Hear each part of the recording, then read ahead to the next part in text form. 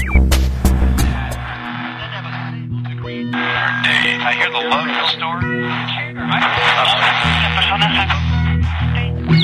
You're listening to Future Theater Radio with Bill and Nancy Burns, right here on the Dark Matter Radio Network and PSN Radio. Listen. Go. Hi, everybody. It is the first Monday in January of 2016, January 4th, and we are your co-hosts, Bill, that's me, and Nancy. Well, I would say step up a little closer to the microphone. Make yourself a little louder.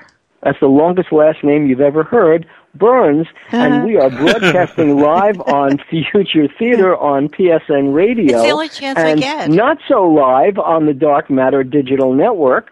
That's and right. Happy New Year, everybody. I hope it's a wonderful year for all of our listeners and everybody else.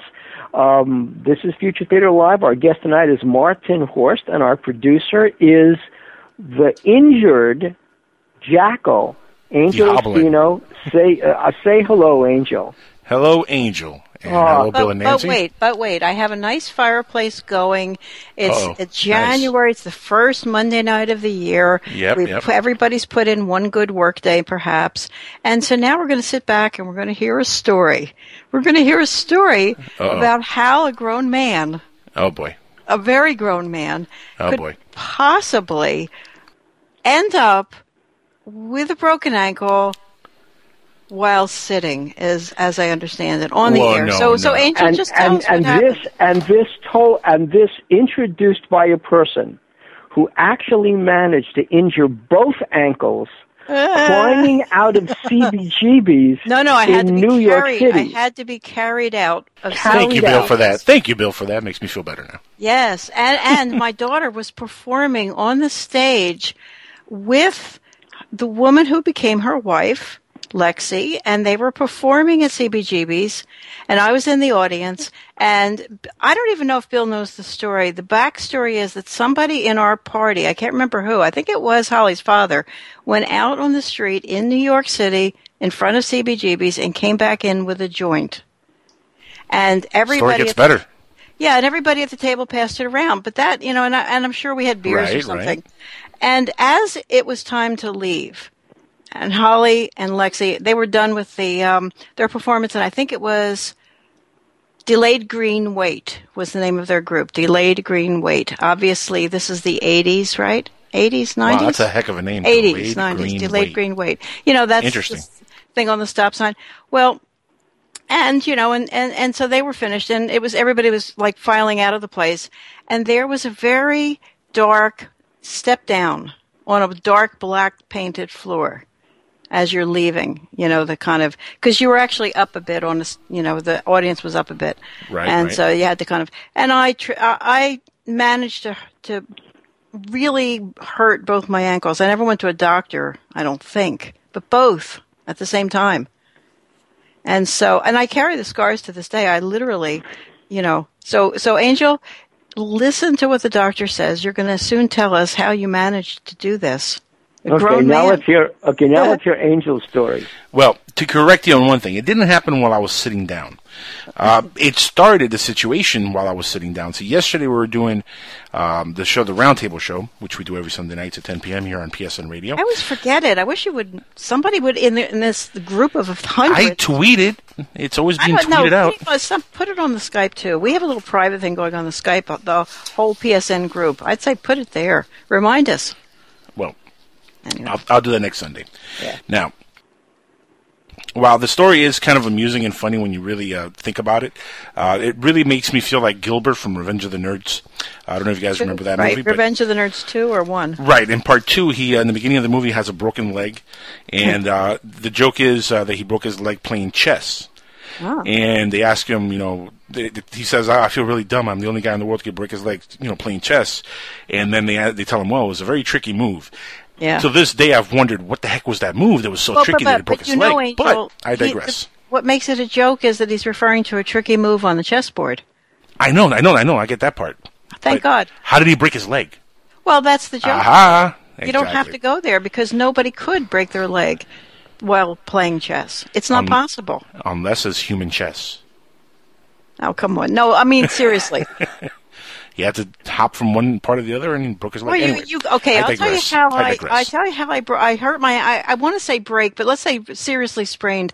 The last time I seriously sprained my ankle was when I was sitting on my other leg. You know how you sometimes sit on your leg on a chair? You put your other leg underneath and you sit on it? Yeah. No? Yeah. Okay, so that's what I was doing, and then this was in the kitchen of a place we just hated, a place we had to move to, and we didn't like living there, but the Apple iPad had just come out. It was new, and I was sitting on my leg playing with the Apple iPad. It was so brand new, and I got up, and the kitchen counter from the table wasn't that far away. I could feel when I got up my leg was asleep, but I figured I could make it over to the counter. You know, sleepy foot. Yeah. Yeah, and it twisted really badly. So gotcha. So okay, so I've given you two examples. Oh well, Here. I've twisted my leg and I've broken my leg before. So it's how not did the first you do time. this one? Well, so as I'm getting there, so I'm doing the show. We're doing the round table, right? And I hear a really loud, like dun dun dun dun dun dun dun, like a real loud like noise. And I thought it was the fan on my computer, which is right next to me. I thought it was going crazy. Maybe something was wrong with the computer. So I freak out and I'm like, guys, we're going to take a break. And it was funny because it was like the last 30 minutes of the show. I was like, we're going to take a break. I have something going on with my computer. Can you guys hear that? And they're like, oh yeah, we can hear the banging.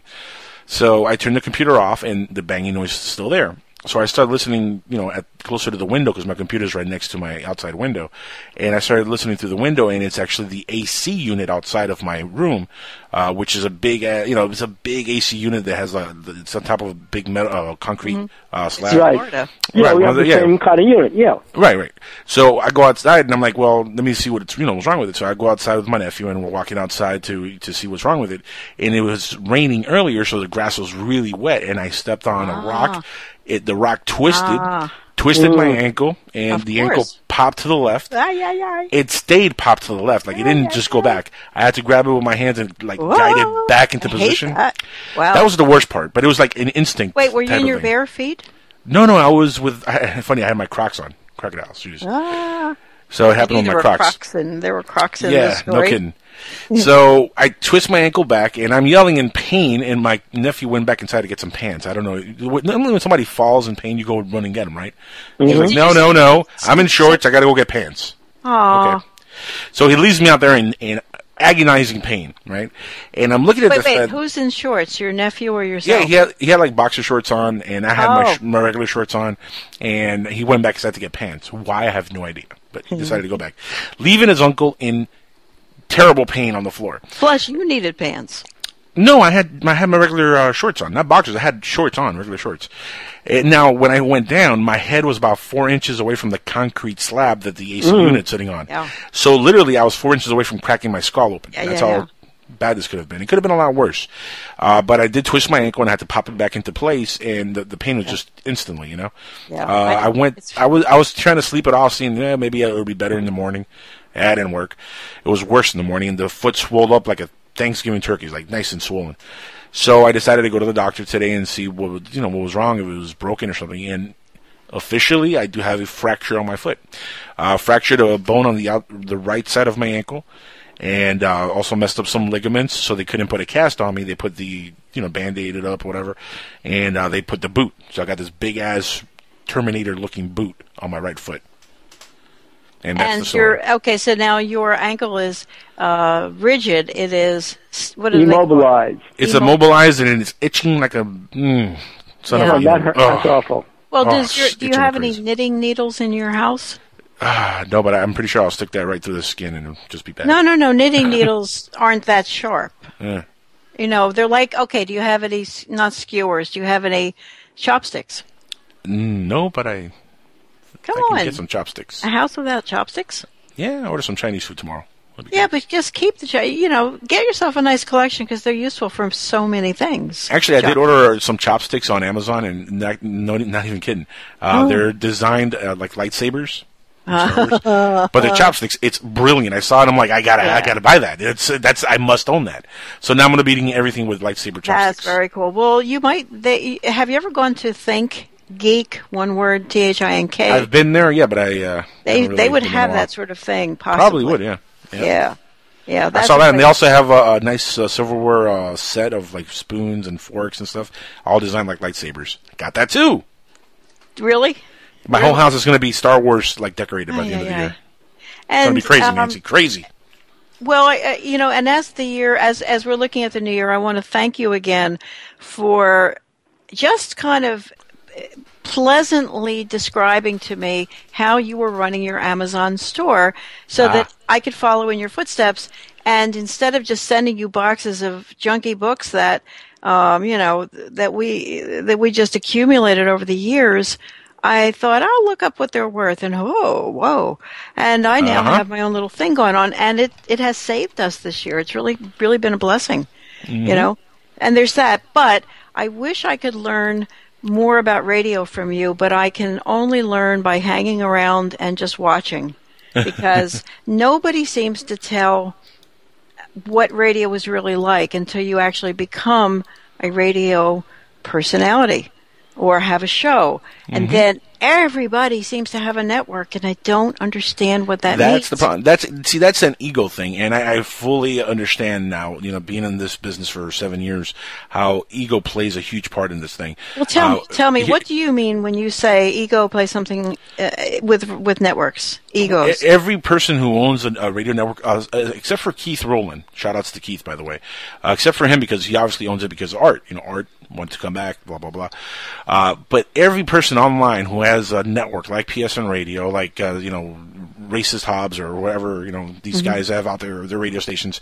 All these guys that have radio stations at one point started off as a podcaster online. Okay. And they probably started either on BTR or they started on some other independent, station online. And then the thought came into their head is like, hey, I should rule this network. I should have my own network. The ego takes over, and then they decide to do something that is just geared to like what they want to talk about. And then they create their own network. And that happens all the time. But that sounds like a good thing, because no, but it deludes the field, and it makes it harder for networks to actually make a profit. Field. Not really. No, it dilutes it. Oh, okay. Waters it down. No, but I disagree. You're basically against capitalism when you say that, because capitalism thrives on competition. And I don't mind competition, but when there's like a billion other networks, but the audience only grows. And the point is, if you're good, and the more time you have in grade, the sooner you can learn about how to be good. If you're good, people will come back, and that's why. I'm thinking, and we haven't talked about this yet, but I'm thinking very strongly, and you've said this all along, do more future theater, and I'm thinking about it.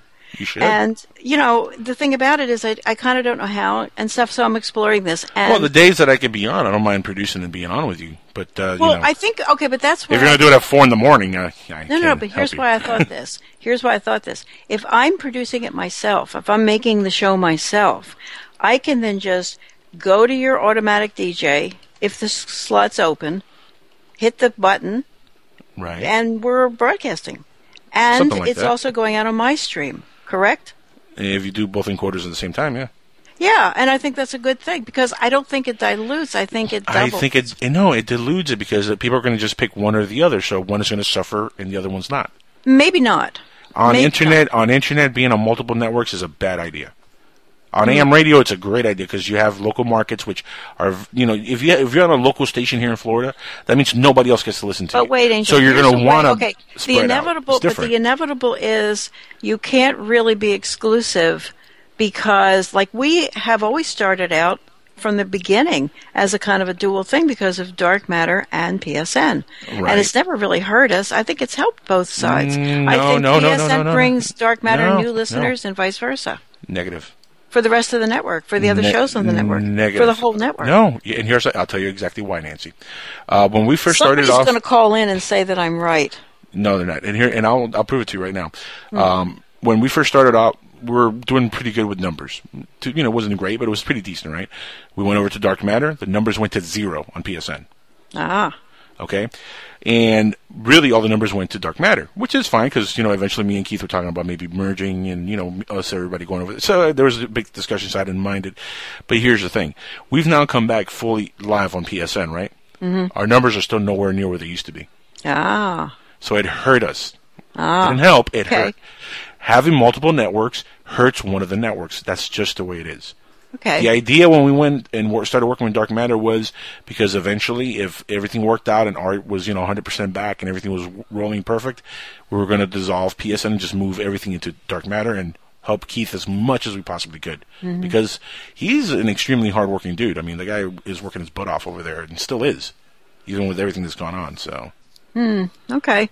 Well, that explains a certain amount. I mean, I hate to say it, but the numbers don't lie. But what if you could think about this whole thing in terms of the way multi-level marketing works, where you get people to pay you to stream your stuff?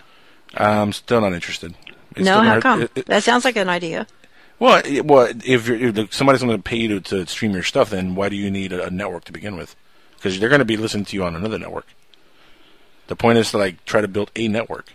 Okay. Didn't we have this discussion a few weeks ago? We keep having terrible case of deja vu over here. Well, I'll tell Maybe you it's why the we medicine. keep having it. I'm on Percocet, Nancy, so it's good stuff. Wait, say again? I missed that part. Oh, I'm on Percocet, so I'm on pretty good stuff. You on Percocet? Yeah, man, I'm on some crazy painkillers. Oh my God! Watch out! Oh, it's good stuff. How come? What are the effects? Are you when argumentative? I had all my dental work done, when I had all that gum surgery, and so the dentist gave me Percocets because he said, "What is your?" He said to me this was like we were in a candy store. He said, "What is your favorite painkiller of choice?" And I said, Vicodins, Percocets. Take your choice. And so he says, "Here." So Percocets. So Liebert, who I'm still writing a book with him, but at the time I was writing this book, this was 5 years ago. Liebert, I tell him what I'm on. He says, "If you don't throw those down the toilet, I will get on a plane and come out to your house, rip them out of your medicine cabinet, and throw them down the toilet for you. Whatever pain you experience is better than what happens if you get addicted to Percocets." Very true. Is that OxyContin? Yeah, OxyContin. Pretty much. Yeah, pretty much same thing.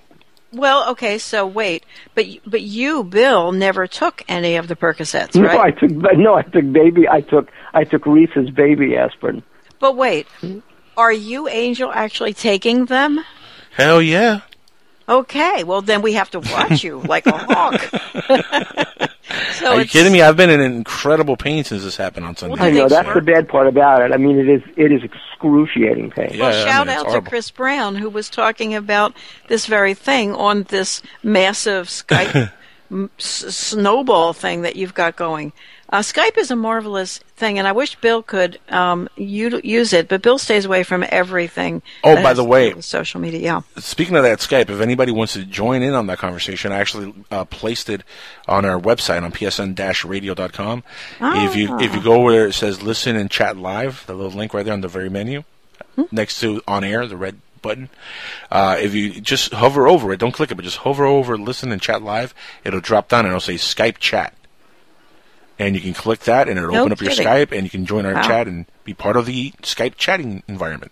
Well, and just basically help shape the future of the network, I'd say. Correctamundo. Because the network is constantly, everything, I think everything is in turmoil, to be honest. I'm doing a lot of thinking.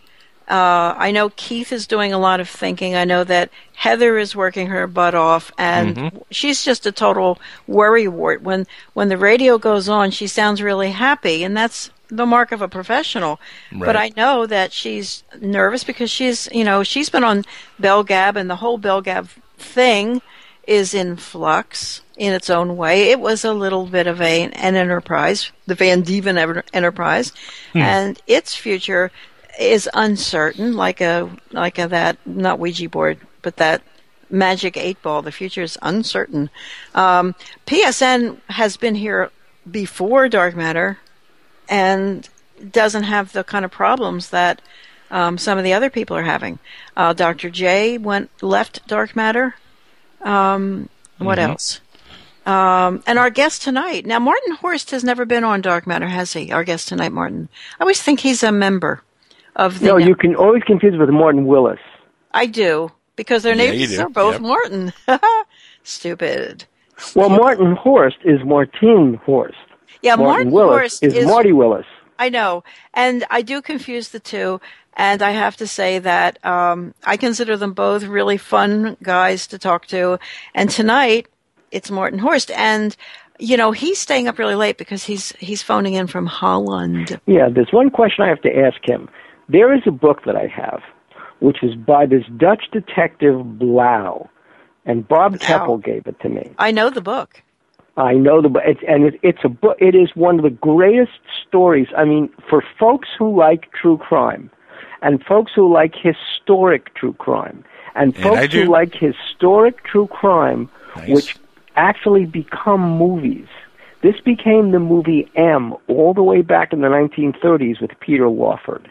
Okay, what is M about? And by the way, thanks to Angel, we watched the other night a classic that we had never seen before, 1950s Humphrey Bogart, In a Lonely Place. Weird. Oh, you like interesting. That, huh? Pretty interesting. Yeah, In a Lonely Place. Film noir. Oh, I got a movie for you to watch, and it's on Plex. Yeah. You have to see this movie, and next show I'm going to ask you for your review because I really want to get your. What is the movie? You might have heard of it already. Maybe you've seen it. I don't know. It's called The Signal. Came out in 2014. Oh no. Yes. Yes. Wait. No, I'm thinking of the John Travolta, The Sound. No. This is different. Right. Yeah. Thank God John Travolta's not in this. Oh man, that would. No, he was in a really good movie. What was the name of that movie? It wasn't The Sound or The Signal, but it was about a film producer or film, a podcaster type way before internet, and he's filming stuff, and he hears a gunshot. That's not The Signal. No. That's the one about the goes to hell. Yes, it's like Day of the Jackal. That's not The Signal. No, I know the one you're talking about. Yes, definitely not this one. No, not this one. No. But why on your Plex collection do you get the most incredible weird stuff from the past? It's like, are people recommending certain ones that you say, this is 2014, so it's not that old. In fact, I had heard of it, but I had not really paid attention to this so movie. what is The Signal? Well, I think it's a good movie. Look, a friend of mine told me, dude, you got to watch this movie because he's into like the whole flat Earth theory and the Earth and all that stuff. And I dismiss all that nonsense really because we're on a spherical Earth, man. It's a round Earth. Get used to it. Now, but he believes that we live on a flat Earth. So he was like, dude, I recommend this movie. You'll love it. It kind of deals with this stuff and this and that. And I'm like, all right, I'll check it out. It is actually a fascinating movie. It's about three kids who are following a hacker's signal that they get after this guy hacked, I think it was MIT, and he hacked their servers and destroyed a bunch of servers, and then he starts hacking their computers at home, and these guys are freaking out, right? So the two guys and the guy's girlfriend take off to find this hacker, and let's just say they end up in a place very similar to Area 51. Wow. And then I don't think we've seen this. No, we haven't. No. I've heard of the movie, but we've never seen it. I don't want to give away too many spoilers, but let's just say there is an abduction, and what happens after that is fascinating.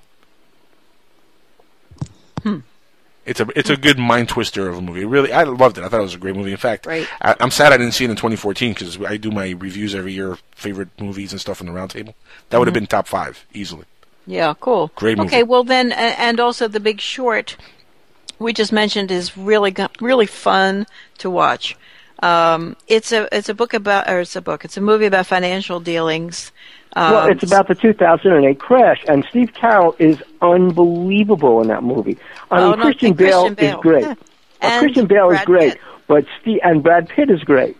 Nice. But Steve Carell, just is totally out of. He's really acting. It's not a comic. He's totally out of character. He's actually inhabiting a whole other, a real person, Mike Baum, one of the people who had to be convinced, but then foresaw what was happening and foresaw what the banks were doing and the financial institutions were doing to cover up the fact that they were selling bad paper that they were betting against to gullible buyers. Yeah, but you know what? Which is the reason for the crash. This movie, for most people, will finally cut through the verbiage. And that's how you do say that word, verbiage. It's not verbiage. It's verbiage. Right. I always say verbiage.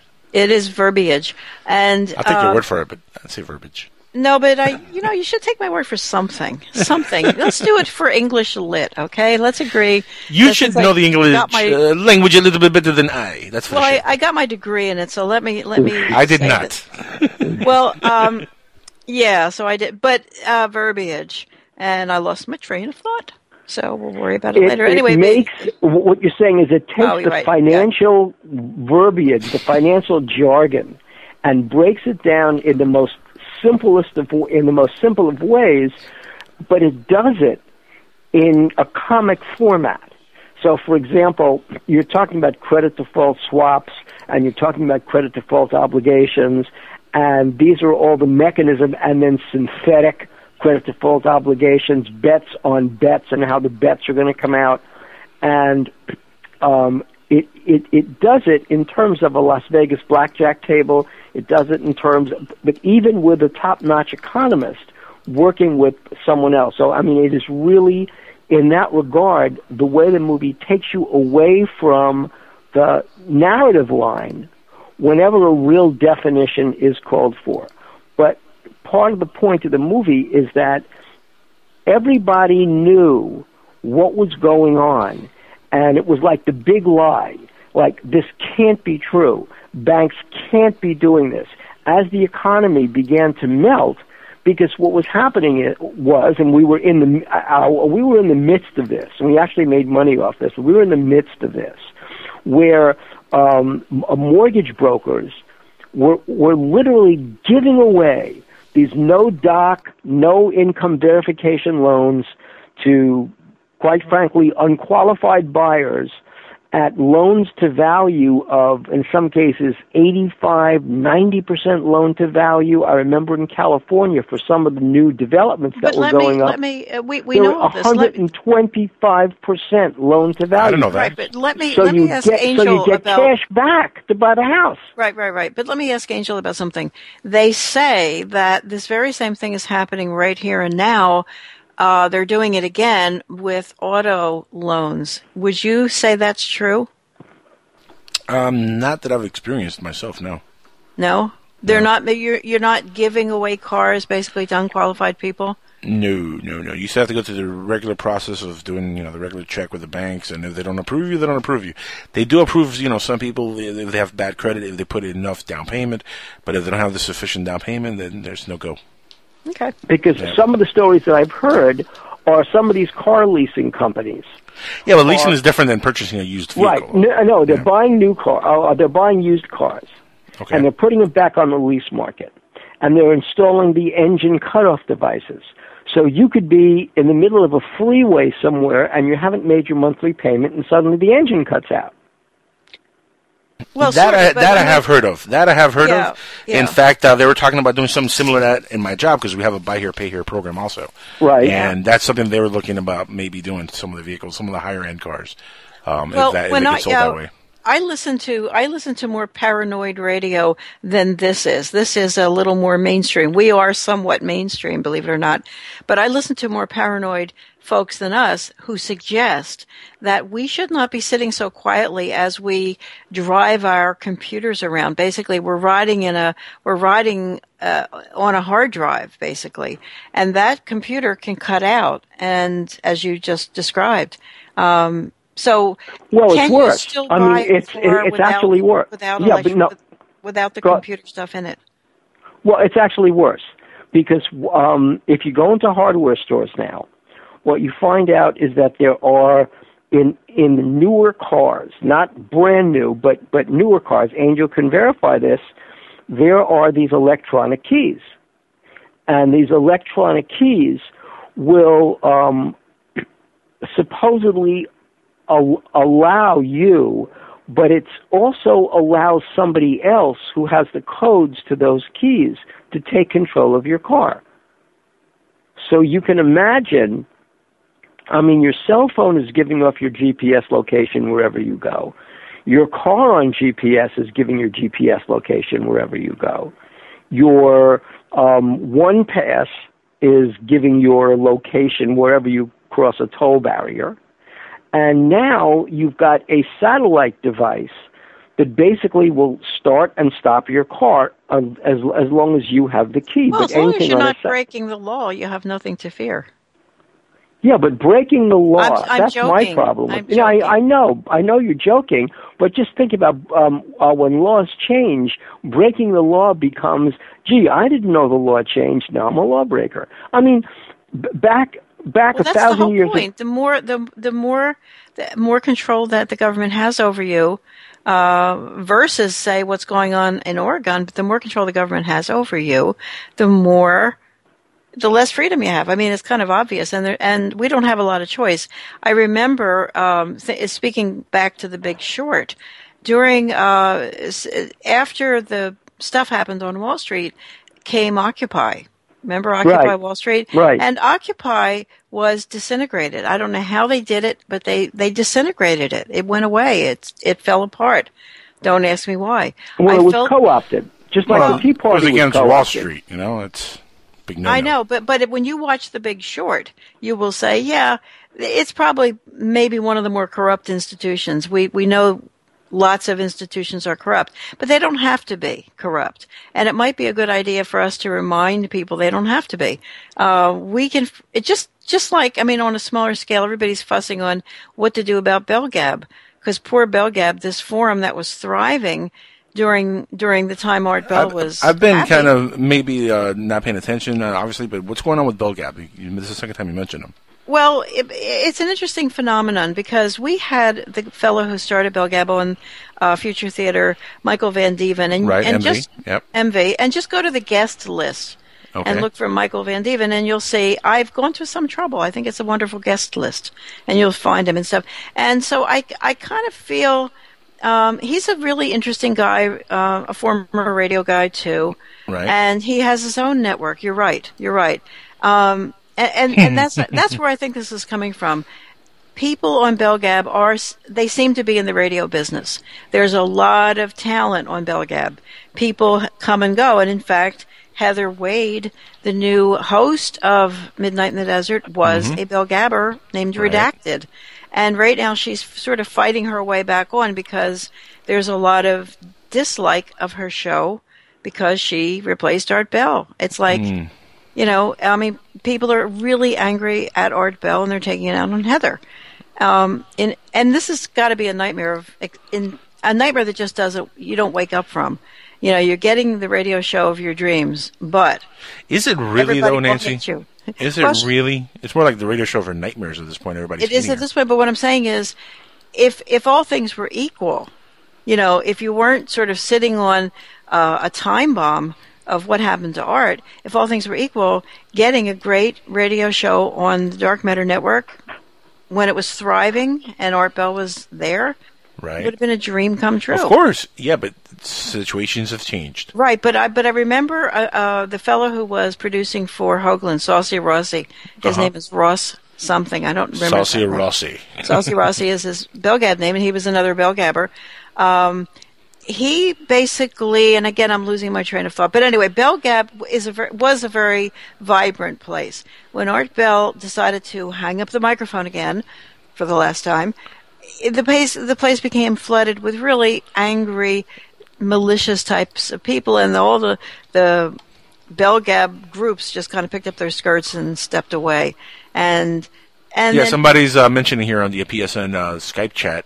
The trolls have taken over BellGab, and the majority of the folks are just being mean now. So yeah, exactly. And so, and based on the kind of guests that we have here in Future Theater, it becomes pretty interesting to try to figure out why. What is the nature of the new trolling, if there is such a thing? Because most of us have a suspect feeling that the other business, the other industries, the people who would like to see Art Bell go away, those people are behind it. They're paying people to sit behind their desks and be mean. You get paid for it. You literally have a job. In this economy, who wouldn't take the job? And so if that's the case, what do? Does Michael Van Dieven, who just had a new baby and is going back to school, does he lose his forum because Art Bell's gone? It's no longer the BellGab forum, etc. Well, it's the BellGab forum. That's not going to change, I wouldn't think. No, there's so much hatred right now. Only one person I know has lost a network because he had to go on a medical vacation for a couple of weeks. Only one person. What do you mean? And he has a con. That's all I'm saying. Oh, exactly. I see what you're saying. Yeah. You saw where I was going with that, huh, Bill? So many Yes, yes. But let me tell you, I've been trying really hard. See, I'm looking at having Future Theater on the air more days a week. That's what I'm trying to figure out. Because I'll tell you why. Not because of the paranormal per se, but because of all the other books we do. As you know, we're always trying to jam in, say, a celebrity book into the show. And so this way, if we have one day of the week, we do celebrity stuff. And another day we do house and home because we have books like that. We're going to publish, among other things, we're publishing Soroya's book. It's a vampire book. So we have vampire books. We have all kinds of books. Anyway, and I'd love to do shows to promote the books. Right? That's not a so bad I idea. guess the thing to do is to talk offline or when you're not breaking your ankle, when you're not working. Geez, the joke was that my brother told me when he found out I broke my leg or my ankle. He called me up. He's like, "Man, you haven't gone in the yard in about 2 months. You finally go outside and you break your ankle. Don't go back outside." I'm like, "That's messed up, dude." Yeah, true, but it's messed up. True. It's very easy to do. It's very easy to do because the outside's always changing. As you said, it was raining for a while. So at the end of the day, what was wrong with your air conditioner? The motor was broken. It started going, and it cost me, on top of everything, it cost me $180 to fix. Bah. Wow. Bah humbug. We got to take a break, guys. We're at the end of the... at the bottom of the hour, and we will... Okay, so we're going to be back with our guest, Maarten Horst, when we come back on Future Theater Live on PSN Radio and the Dark Matter Digital Network. Stay with us. We are Bill and Nancy Burns on Future Theater, and we will be back after these very important message. Imagine no longer being tied down to your computer, but having the freedom to take live talk radio with you anywhere you go. TalkStream Live introduces our first ever iPhone application. The talk shows you follow now follow you. And your iPhone is now the fastest and easiest way to stay connected to the best talk radio on the internet. Listen to live talk shows 24 hours a day, 7 days a week. Mobile talk radio from TalkStream Live. Now available in the iTunes App Store.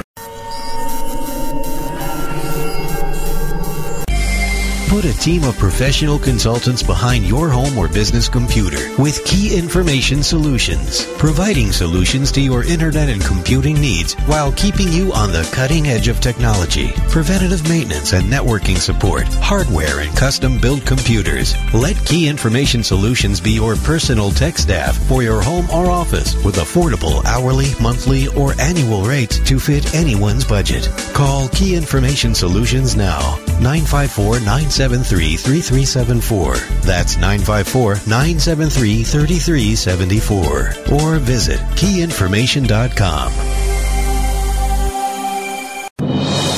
Up in the sky. It's a bird. It's a plane. No, it's SupermanHomepage.com, the #1 Superman fan site in the world. SupermanHomepage.com, covering the world of Superman from the 1930s to today. News, reviews, rumors, and reports. SupermanHomepage.com for all your Superman comics, TV shows, movies, cartoons, radio shows, and more. Everything you ever wanted to know about the Man of Steel and more. SupermanHomepage.com. Here's a riddle for you. What do the California gold rush of the 1850s, secret societies, coded messages, mysterious 19th century flying machines, and an early 20th century outside artist named Charles A.A. Delshaw all have in common? The Secrets of Delshaw by Dennis Crenshaw and Pete Navarro. Go to www.secretsofdelshaw.com to learn more.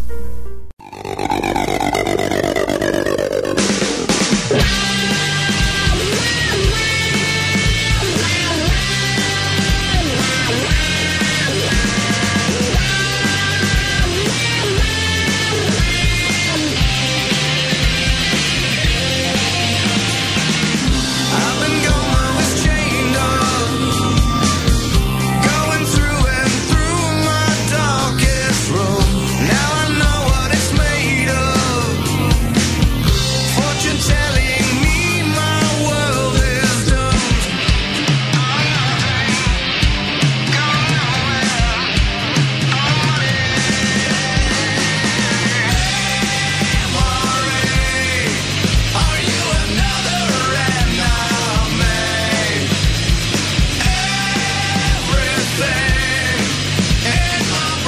Go.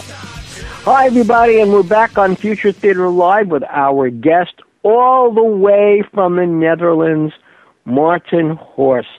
We are your co-hosts, Bill and Nancy Burns, with Angel, our producer, the Jackal, and here is Maarten Horst.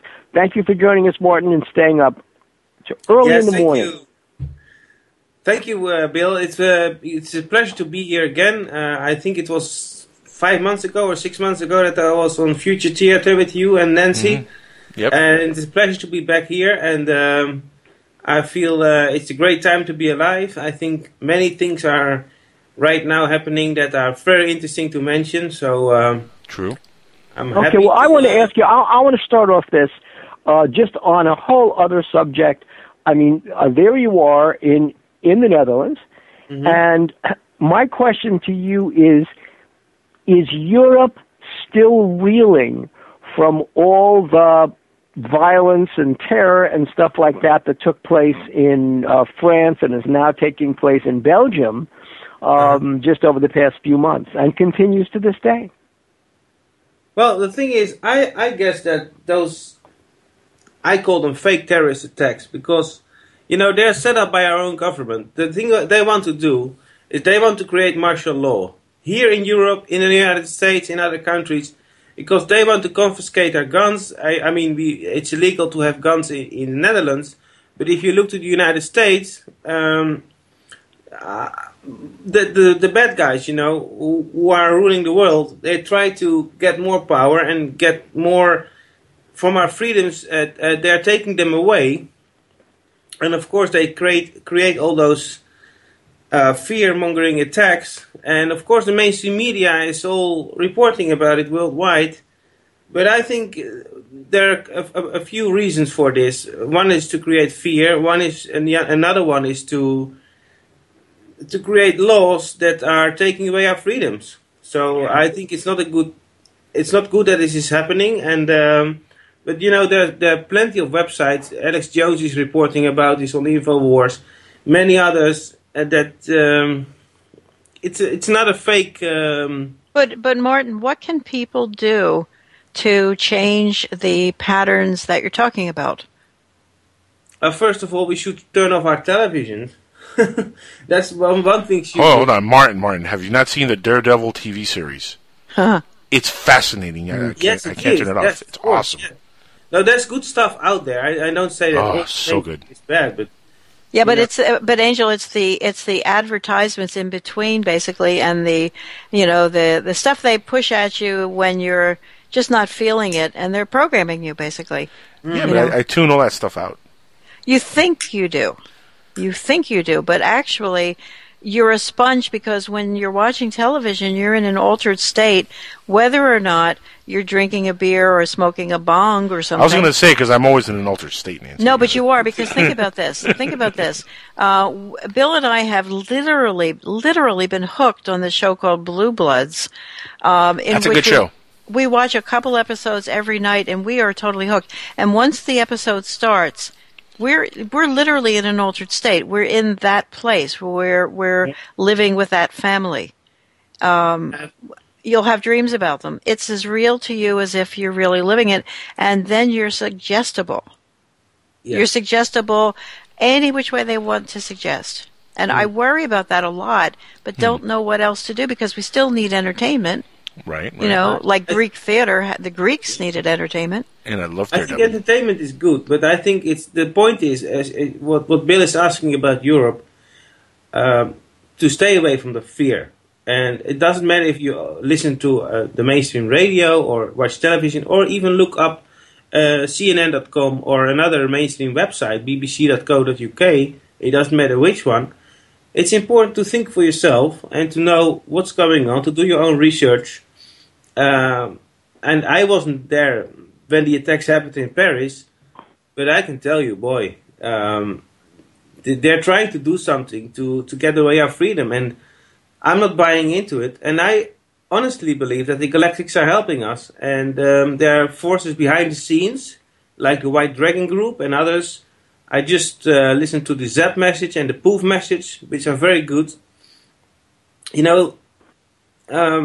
they're not getting away with this, and we are being helped. So I believe that there will be some kind of breakthrough this year, so that the power to the people will be restored, and that we can live our freedoms and enjoy our prosperity programs.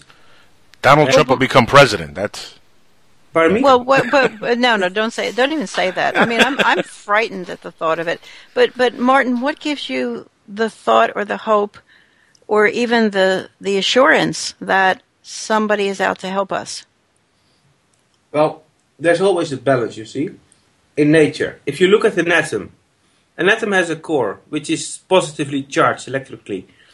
Around the core are circulating electrons, and they are negatively charged electrically. And whatever happens in whatever chemical reaction in nature, the energy will be restored into a balance. Now, for the last 13,000 years, the power over humanity on Earth has been by the Anunnaki and its descendants, and those factions that are controlling the major governments of the West. Now there's a restoring of balance happening right now as we speak, and it's been going on for decades. Now if you look at BRICS nations, Brazil, Russia, India, China and South Africa, those are called the BRICS nations, they are trying to, for example, to create a balance in the financial system, to get away from the petrodollar and to have other currencies supporting the world economy. So we are heading to a more balanced situation here, and this will take time, of course, and there's a lot of planning on the background happening continuously. But folks, at some point, I think those people in power who are controlling the world economy and the world military operations, they will be arrested, and then there will be some type of freedom. And this is going along with the event where Cobra speaks about and Alkesh speaks about. Well, very recently, in the American presidential campaign in the Democratic Party, a reporter in New Hampshire, the state of New Hampshire, asked Hillary Clinton about would she try to disclose the real facts about the whole UFO phenomenon, at least in the United States, but probably worldwide. It's not limited to the United States. Mm-hmm. And she said that her quote was, "I will get to the bottom of this whole question of UFOs." And that story was picked up in a whole bunch of smaller newspapers. I mean, it's funny because the New York Times, the LA Times, the Washington Post, they didn't run with that story. It's as if they had some collusion to block that story. But the Huffington Post, of all places, they did run with that story. And Hillary Clinton was very, very explicit about that she would be the UFO president. Yeah, you have to understand that John Podesta was involved in the Clinton administration, and John Podesta, who was the advisor for the White House for Hillary Clinton and Bill Clinton, is still in play, and he has still some influence on Hillary Clinton. And by the way, the Clintons, they know about this. They know the truth about UFOs and Area 51, Area 53. They have all the knowledge about this. So, and that's because of, say, Lawrence Rockefeller, perhaps? Yes, exactly. And by the way, this news story about Hillary Clinton giving that promise to the voters was not only in U.S. newspapers, it was even in Russia Today and other worldwide news outlets, in many languages even. Well, that's fascinating because also, remember that John Podesta was part of a Freedom of Information lawsuit against the National Aeronautics and Space Administration, NASA, over the whole crash in Kecksburg, because NASA was at that crash site in December 1965, or November 1965 when the crash happened, and there were people from NASA there retrieving the object that fell. And Leslie Kean, who's been doing research into this, and John Podesta, who was, I guess, a friend of hers, both joined in a lawsuit to get NASA to divulge whatever files they had on Kecksburg, since it was NASA that retrieved the object. And so John Podesta's been involved in this for a while. But it worked, didn't it? Didn't it work? Didn't they in fact get the files that they were asking for? No, because NASA simply said it had no files. They complied with the lawsuit. They sent some press releases or some such thing about Kecksburg, but no, they never really told what actually happened at Kecksburg. Okay. Yeah, they never officially released any documents. And we have spoken about it in the last show, Bill. You know what's happening with NORAD and the NRO, the National Reconnaissance Office. Those organizations probably have more information in their vault than NASA had that could be useful for disclosure. That's right. Oh, sure. I mean, one of our guests about 2.5 years ago said that he was Canadian. I mean, he was Canadian. He worked with NORAD, and he said that the NORAD files on the amount of objects, intelligently guided objects in our atmosphere that were not airplanes from various nations, they were very large files. They were very extensive files. Yes, indeed. And they couldn't talk about them. And the thing that really, I would love to find out more files, and I'm wondering why Vladimir Putin hasn't released them. The Russians have very extensive files on UFOs. Have. Yes. Yeah, well, why?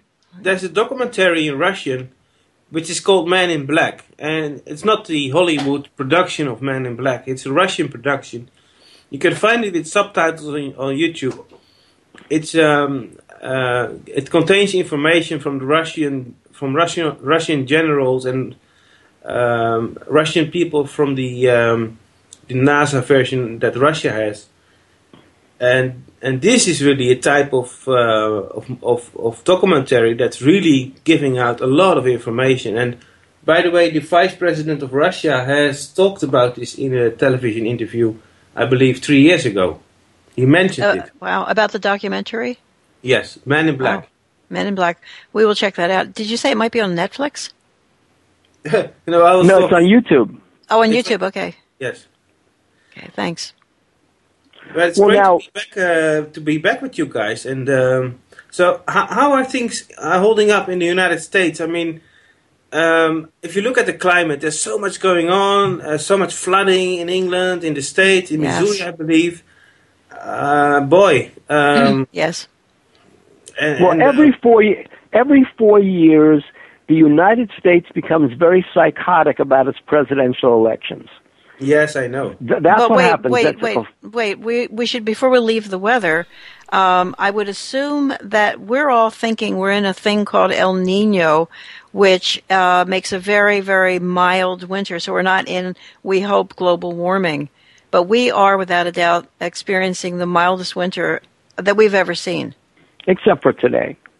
Well, today, finally it got cold, but realistically, it's been 60s and 70s, and all of our flowers are starting to bud, which is really bad. Yes. Really? Europe as well. Yeah. Wow.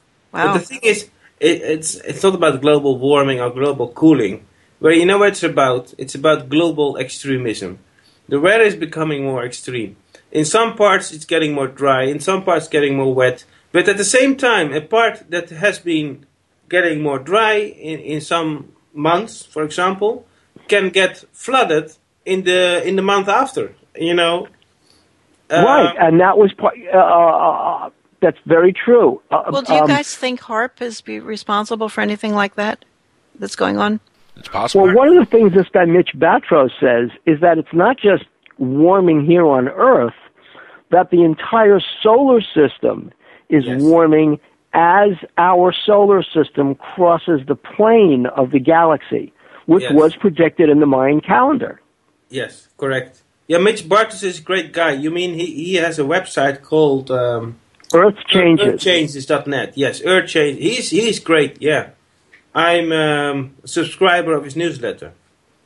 Right, and just he is very articulate about the fact that not only is the solar system, because there are massive storms on Jupiter, there's warming on Jupiter, there's a lot of activity on Venus, and there's activity on the Sun, and so one of the suggestions is that as our solar system crosses the plane of the galaxy, a whole bunch of different things will change with respect to the Earth's magnetic field, the Earth's tilt on its axis.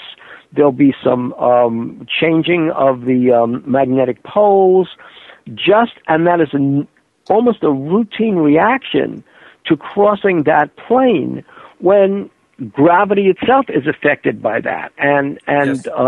That's what he's suggesting, that a lot of the weather that we're seeing is simply a local manifestation of what's happening on not a galactic scale, but a solar system scale. Yeah, a galactic scale. Yeah, also galactic. You know what it is? It's both the changes in our solar system, in our own sun, our own star, in the galaxy, but also on Earth.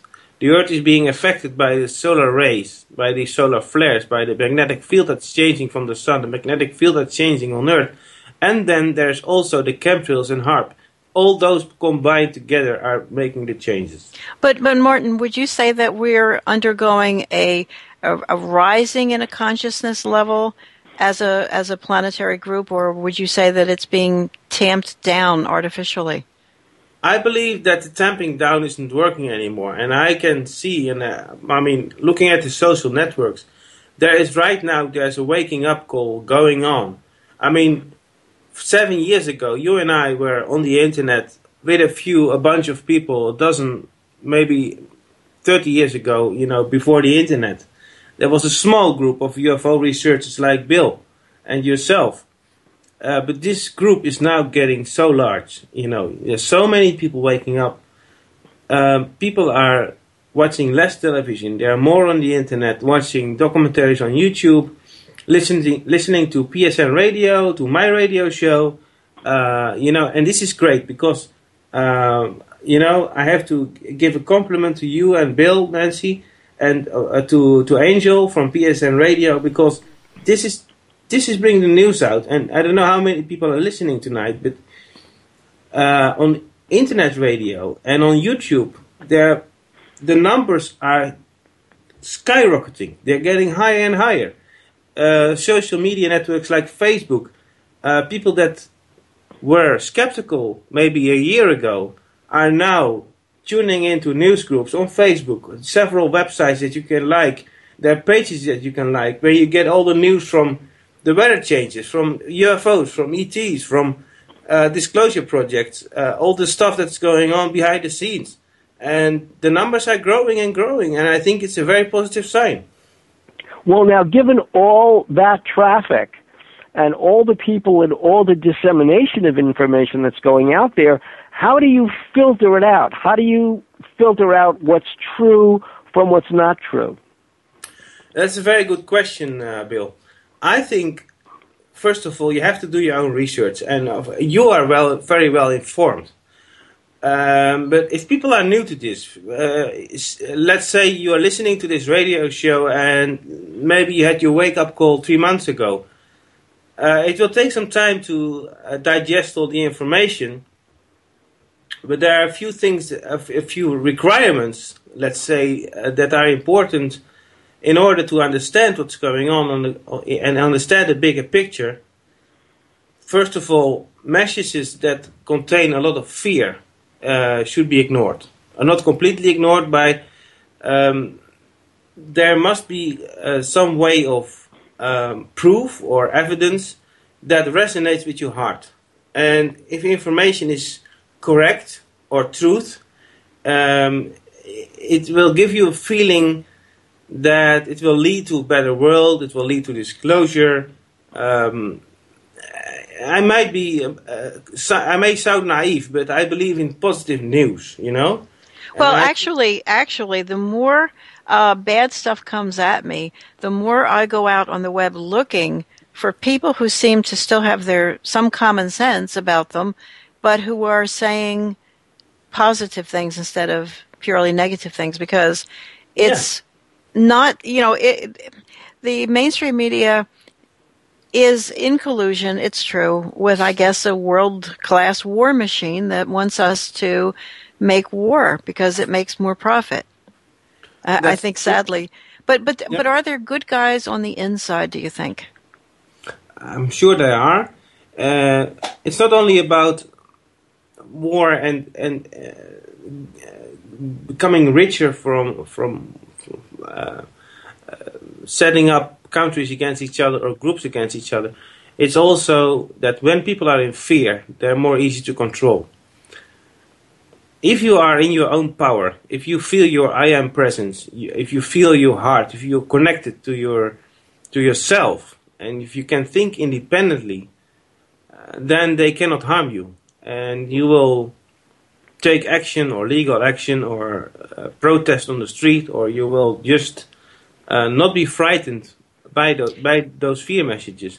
And if you are in your own power, then you're not so easy to control. That's what I think.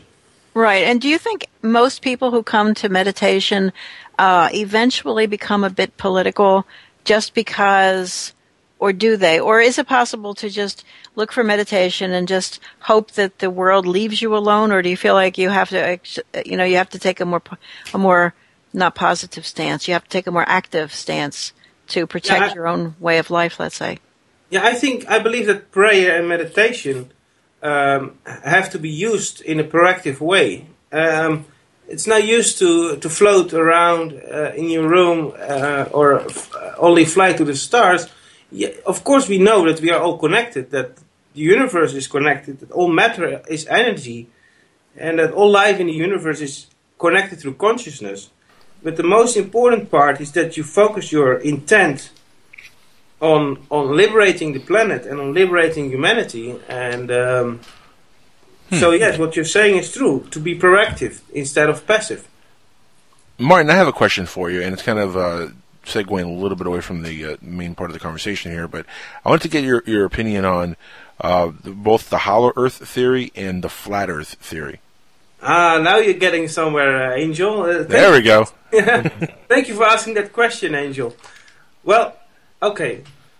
I will give an answer to that now. I believe in a hollow earth, and I believe the earth is an orb, is a sphere, is round. Okay. I don't believe the earth is flat. However, there is the theory of the convoluted earth theory, and that says that it's some kind of weird shape, and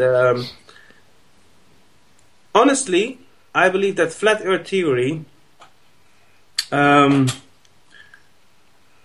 look, in the whole new paradigm, where you talk about UFOs, the Galactic Federation, disclosure, let's use the word conspiracy theories. Mm-hmm. There's always something interesting or something new that you can invent to make the picture more complicated and to actually distract people into something. And I believe this is one of those things. What, the flat earth theory? Wait, are you saying that it's just a metaphor, perhaps? Well, no, not necessarily. I think it means more it's just a distraction for folks. But here's the thing. This is actually, it would go back to the beginning of religion. Remember, all religious, especially the Christianity, they preached that we lived on a flat earth for years and years and years until paradigm changed, and we were told we live on a spherical earth. We live in a globe. But here's the question, though. Can you yourself go and prove that we live in a spherical world? Can any of us actually go and make that 100%, provable? That's a good question. The answer is no. Well, then the question is, do the photos from the lunar orbiting satellite showing Earthrise over the moon, do those photos constitute proof? Well, are those photos even real? I mean, NASA is known for doctoring and photoshopping and lying to the public. I mean, we know that. But to what point? Apparently, to a very great point if it turns out to be true, Nancy. I mean, we can't have our cookies. I mean, if we can't face that truth. Yeah, but I mean, why would NASA possibly? Yeah, but why would NASA? I mean, I get NASA faking the moon landing. I get NASA faking this. I get NASA. I don't believe it, but I can understand it. But the argument is, what possible reason would NASA have to fake photos of the Earth rising over the moon? Because they needed to win the race to the moon, and this would be some kind of proof that they went to the moon. Not only that, look, NASA could be no space shuttle. Hold on, NASA could be, maybe not. NASA could be, for example, nothing but a big scam where all they're doing is just collecting money from all these projects that are supposedly going out there and doing when it's all being recorded in a soundstage and is all. But don't you think one single NASA employee, like one Bob Lazar, would say, wait a minute, folks, this is all a scam? But people have come forward, Nancy. People have come forward saying that they've doctored images, that they've photographed stuff. No, it's true. I mean, Don Hare actually was on our show, UFO Hunters, and said that there was a spot on the moon that to her looked like a triangular craft, right? And that a NASA photo technician, this is before the days of Photoshop, this is when people were 80s. still airbrushing. Yep. He airbrushed out that object, and she said, "What are you doing?" And he said, "We don't allow people to see this kind of stuff on the surface of the moon." Right. Right, and who was the guy who freaked out about 2000 and went to the desert, but he saw stuff at NASA? Carl Wolf. Carl Wolf saw photos of structures on the moon that he said were unlike any structures here on Earth, and the photo technician that he was working with, because he was a photo repair guy at this Air Force base of this photo processing machine. Yeah, a photo processing machine. He said the guy thought that because he was working on this top secret photo processing machine, right? The machine itself wasn't top secret, just the signal it was getting was secret. He said he thought he was read into the secret files, the classification level. And of course he wasn't. And because when he was a weekend guy or something. Yeah, he was like, yes, he was the weekend guy, is all he was. He was in his shop on the weekend. He didn't know.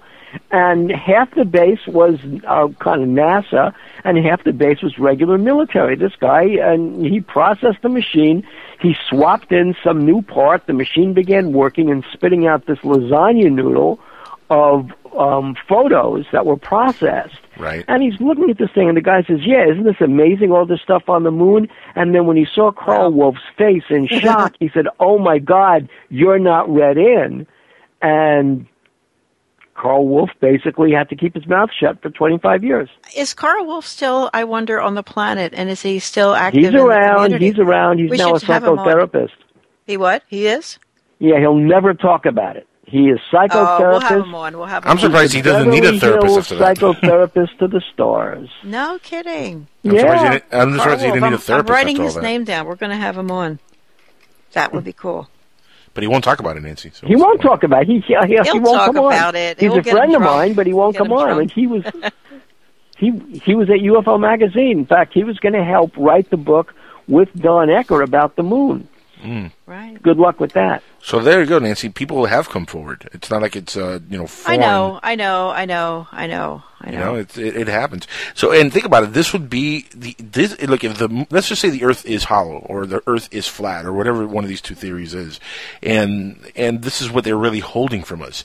This would be a bigger conspiracy than just aliens. Yes. Oh, right. Well, much bigger. So throw this over to Maarten and just ask Maarten. Hold on, one at a time. Maarten, what do you think of the Admiral Byrd diaries about going to the center of the Earth? That's very interesting. But I want to first finish up with the flat Earth theory. Okay. Okay, if you can make an analogy. Okay, if you look at the microcosmos, at particles like molecules and atoms, they're all spheres. All atoms are spheres, actually, energy spheres. If you look at the macrocosmos, if you look at planets, stars, galaxies, there are some kind of spheres. Right, but we're looking at stuff they're telling us is like that. We don't know. Can you look at the stars? You don't know if you're looking at holograms or some fakery.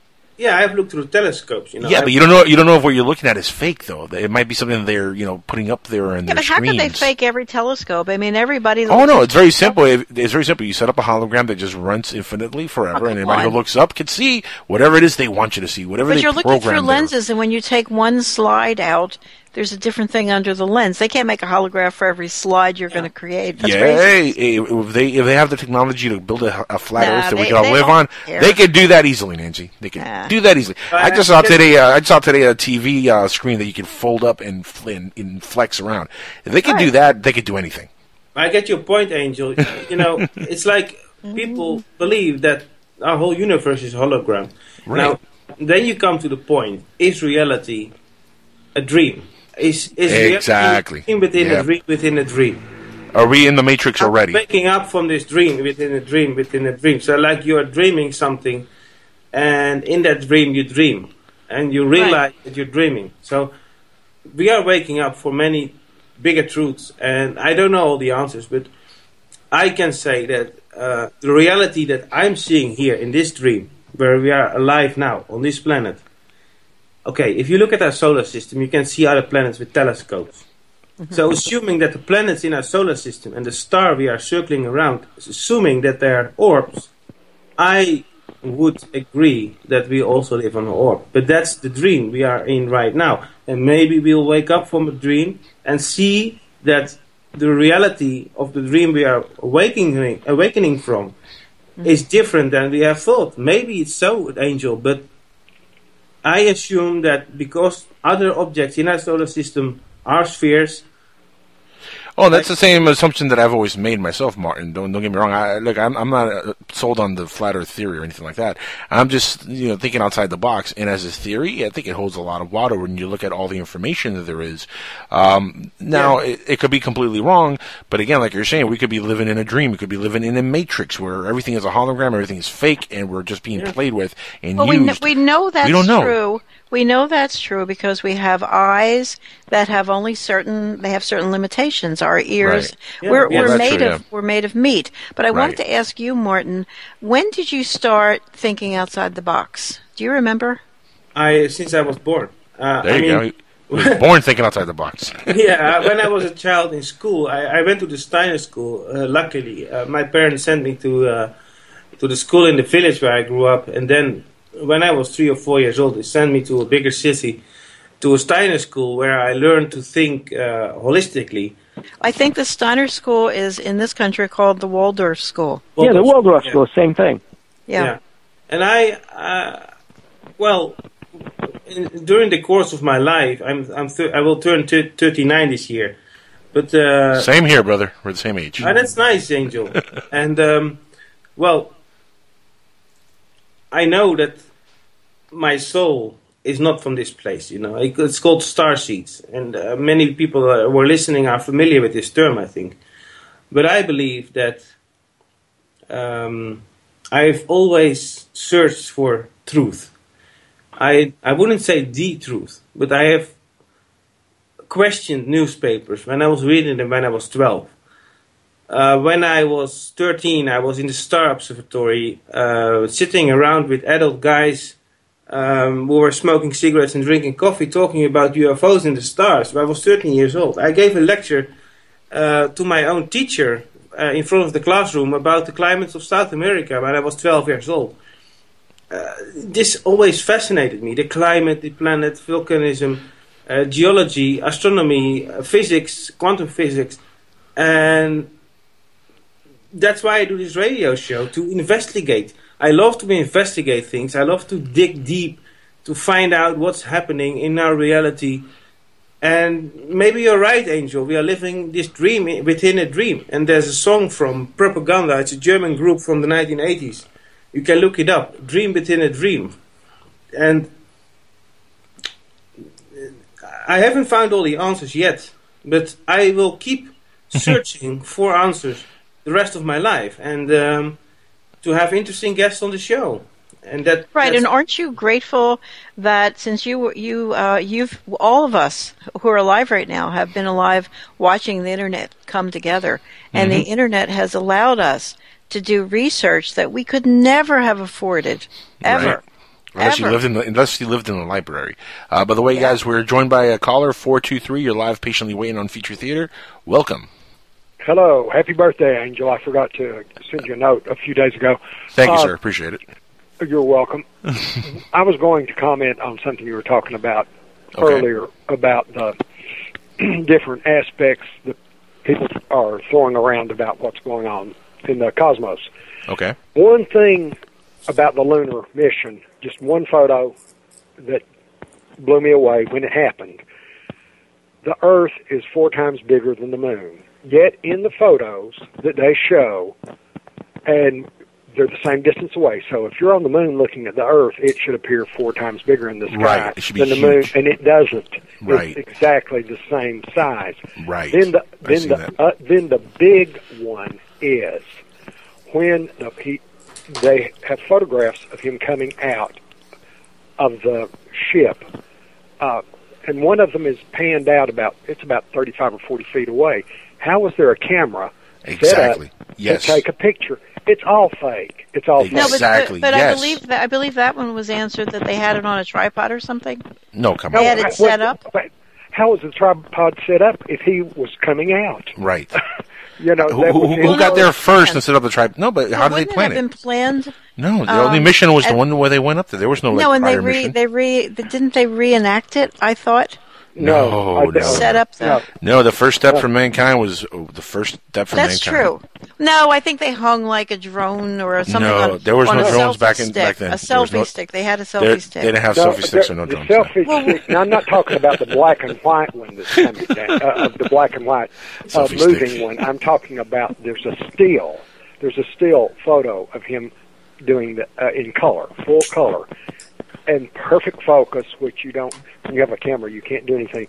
But the most ludicrous bit of info is the picture of the little limb coming off the Moon. It shows it from the orbiter coming off and then flying up through and then coming up and getting ready to dock. If that is not done with an erector set and some kind of childhood toys, it's just Hey, look, it was fake. I'm starting to believe that the video that was circling recently of Stanley Kubrick taking credit for the moon landing and saying it was all a hoax. I'm actually starting to believe that because Stanley Kubrick was in the position to do it. He knew the people to do it. He was the best filmmaker of the time for that kind of a job. And let's just be honest, Hollywood and the government has had a little bit of a thing for many years where they've gone to Hollywood for certain things. They are the same. I mean, they are. For all intents and purposes, they are. So I mean, it completely would fit the narrative that Jackie Gleason knew about aliens also. I mean, it fits the narrative that these actors, celebrities were in on this thing. And it's Stanley Kubrick being the best director in his era. Why wouldn't they go to him? Who had just done 2001? But see, the problem is we're not scientists and we don't have accurate measurements. They say that the fella in the spacesuit could not have gotten through the door in his spacesuit. Literally, it was too big. That was one of the most obvious supposed mistakes. Thing, Well, how did they put them on? How did they manage even to put them on? And if they nicked it, they were gone. But see, you're looking too closely. The one thing that completely squelches the whole project, it was a 15-foot tall, about 15 foot in diameter thing. So just imagine a room that size. Get yourself and 2 other people, all your food, all your water, and just the power to do the cooling and heating system. Oh, and with the technology equivalent of a washing machine. Yes. Right, and I've gotten pictures taken within that thing. Bill and I sat in it when it's on display. How did you get in it? They won't allow you. No, we didn't get. Well, you could sit in it, but it's like a little booth in a very cheap boat for mica-ish, and like plaster, but not plasterboard, but that pokey hole board. But yeah, but see, I think this is where Maarten is going to come in. If I haven't looked at it as closely as others have, because I'm not a mathematician and I can't do the math. Same thing with the flat earth. I've heard some of the arguments, but I can't. I'm not going to learn the math to figure out who's wrong yet. I figure somebody else who will take pity on English majors will do that. But don't you think the paradigm shift, if it turns out that you've seen a UFO or you realize that they've been lying about landing on the moon, it's such a big shift. I've had so many with working with Bill, with the mafia and the government and Dr. Feelgood and stuff. We are in for a big wild ride. I can tell you, folks. Nancy, we are now waking up from this illusion, and we can call ourselves awakened ones or researchers or radio hosts or filmmakers, knowing something, but what we don't know is even bigger, you see. The moon landings. The Nazis already went to the moon. But what happened is that when NASA went to the moon, they were sent back by the aliens. Don't come here with your nukes. If you want to destroy your Earth, you can do that. But you're not going to destroy other life in the galaxy. So they sent them back to Earth. And when they were sent back, then they created the whole scene in a studio in Hollywood. And that's what we saw on television in 1967. I wasn't even born then, but that's what I understand. You see, we are in for a big wild ride. If we're going to have full disclosure and know all the secrets that are being kept and all the lies that we have been told to us, whether the Earth is flat or hollow, whether the moon is out there or not, whether the universe is a hologram, we are children. We are in a children's school. If you compare our evolvement of the planet and of our race on this planet compared to other civilizations, and we have so much to learn about the universe and about our reality, about this hologram or matrix or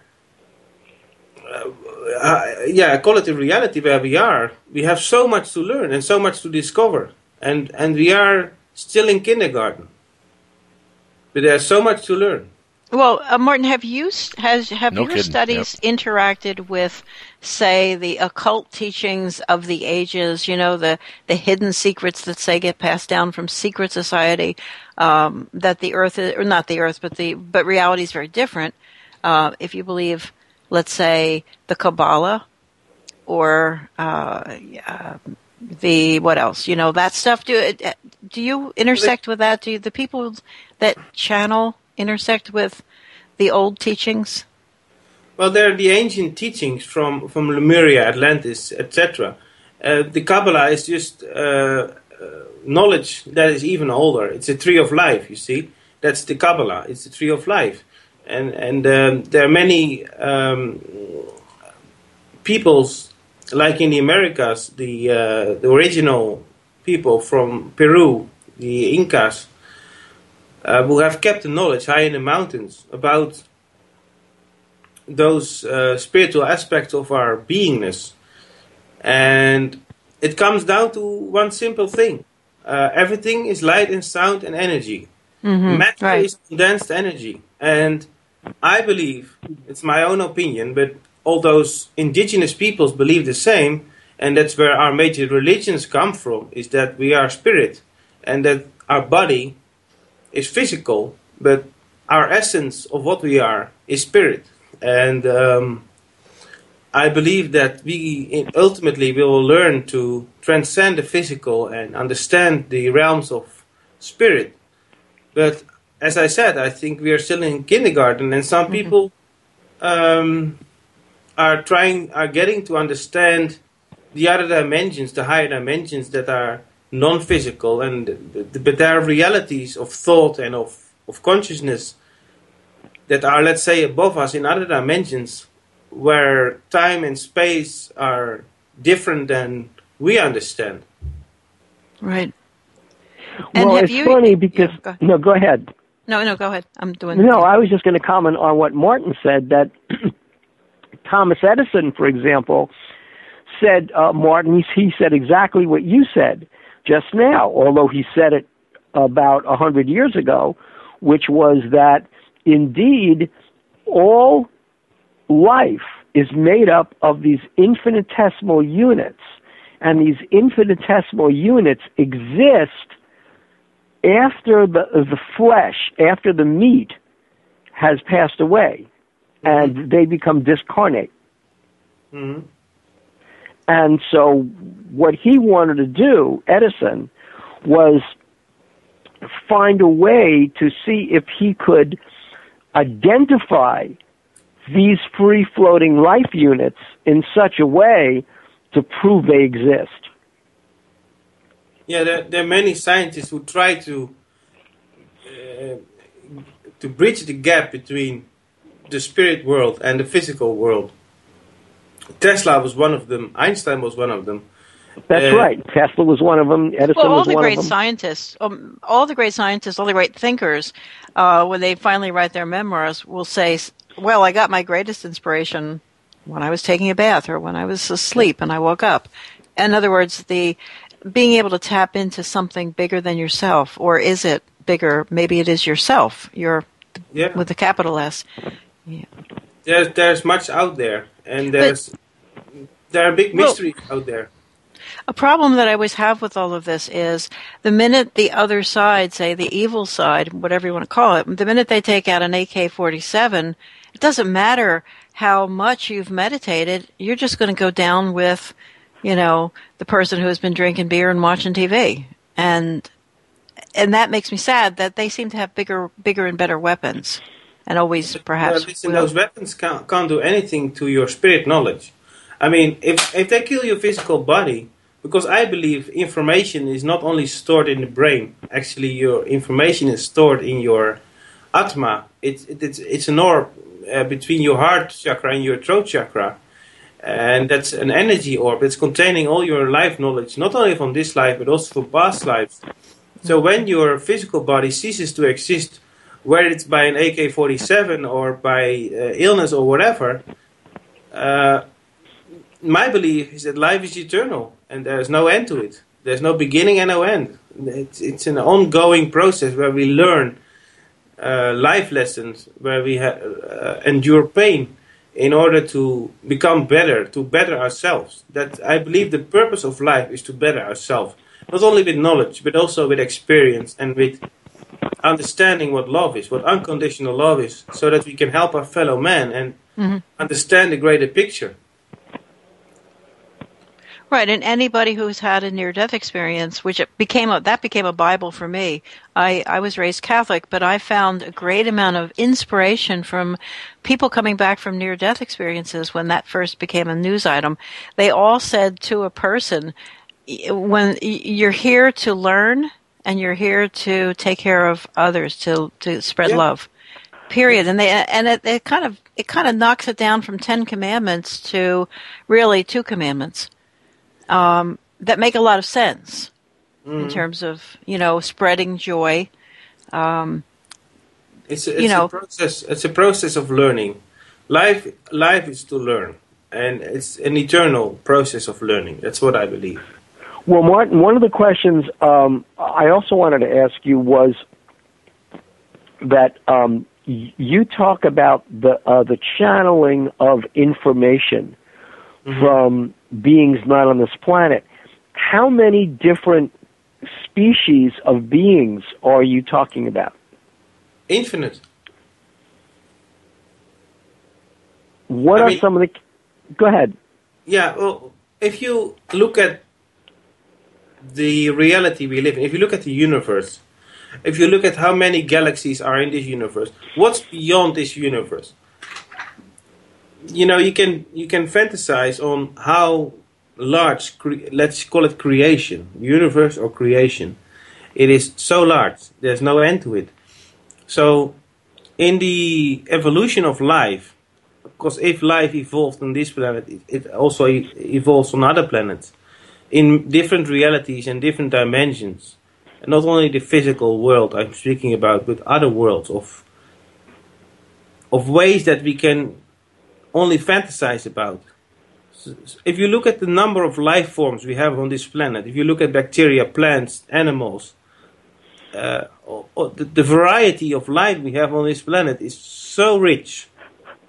So if you look at the whole universe, there are life forms far less evolved and far more evolved.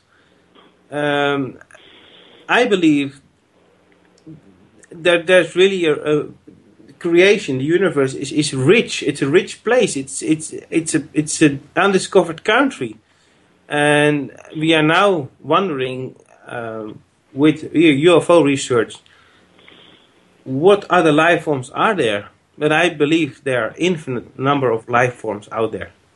Well, one of the theories that I read about, and I'm just wondering, is that given the magnitude of our own galaxy and other galaxies, that human beings could be much further along than other species. And so instead of thinking about what species are more evolved than we are, we should think about how many species there are that are less evolved than we are. Yeah, both. I mean, that sounds a little crazy, because the species who get in touch with us, either through channeling or through coming down in a spaceship, almost always speak telepathically, and we don't have that ability at the moment to project that is one of the theories, that there really are no species out there, and that if they are, when we discover them, we'll find out that we're the ones that are more evolved species than they are. That was one of the theories. Where are you getting that from? It's this one a biologist who was writing about this, saying that we make this assumption that there are other species out there that are older than we are and more evolved. And he said, what if it's just the opposite? Well, it is possible. I think it's both. Yep. On Earth, we have primates. Well, you're talking about our relationship, say, with the mushrooms or the weeds outside. No. Well, I'm talking about sentient humanoid-type creatures. Right. Yeah. I mean, it doesn't have to be humanoid. I mean, just intelligent sentient. life. Let's say that we feel we're more evolved than the trees. I mean, a lot of people who have done, I'd say, drugs, or a lot of people who've done a lot of deep meditation, who are just sensitive, believe that they're picking up thoughts from all the life forms on the planet, all the life forms, including the planet herself. And so, but that could just be the drugs, Nancy. That's it could be the drugs. That's actually what Tesla. No, that's what Tesla believed. Tesla was one of the first of the Gaians. Tesla had to pin his magic on something. In other words, something gave him magic in his brain. Something allowed him to see things in there on all sides, 3D. He could turn a motor around in his mind that doesn't exist yet, and he could take it apart. And I believe that because that's almost a miracle, since nobody else could do it, not everybody could do it, I think he looked at all kinds of ways to say there are miracles all over the place in the head. Yeah, I believe you have to go back to childhood. Like, a child is watching nature with awe.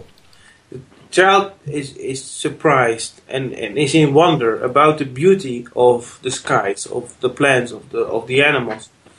If we keep that feeling, looking at the universe, life forms, whether more evolved or less evolved, I think it's not important. I think when you look at all creation with awe, like, it's a big mystery. It's an undiscovered country, and I do hope that in our lifetimes we will have some big answers to, like, whether or not we are alone. And but I do have the hope that this will, and I do have the strong, a lot of information is pointing to the direction that we will have this revelation very soon. And well, it could also be a tipping point. I mean, if you have access to the internet, and if you know how to ask these questions, once you start searching and finding other people who've asked the same questions that you're asking, you begin to find answers.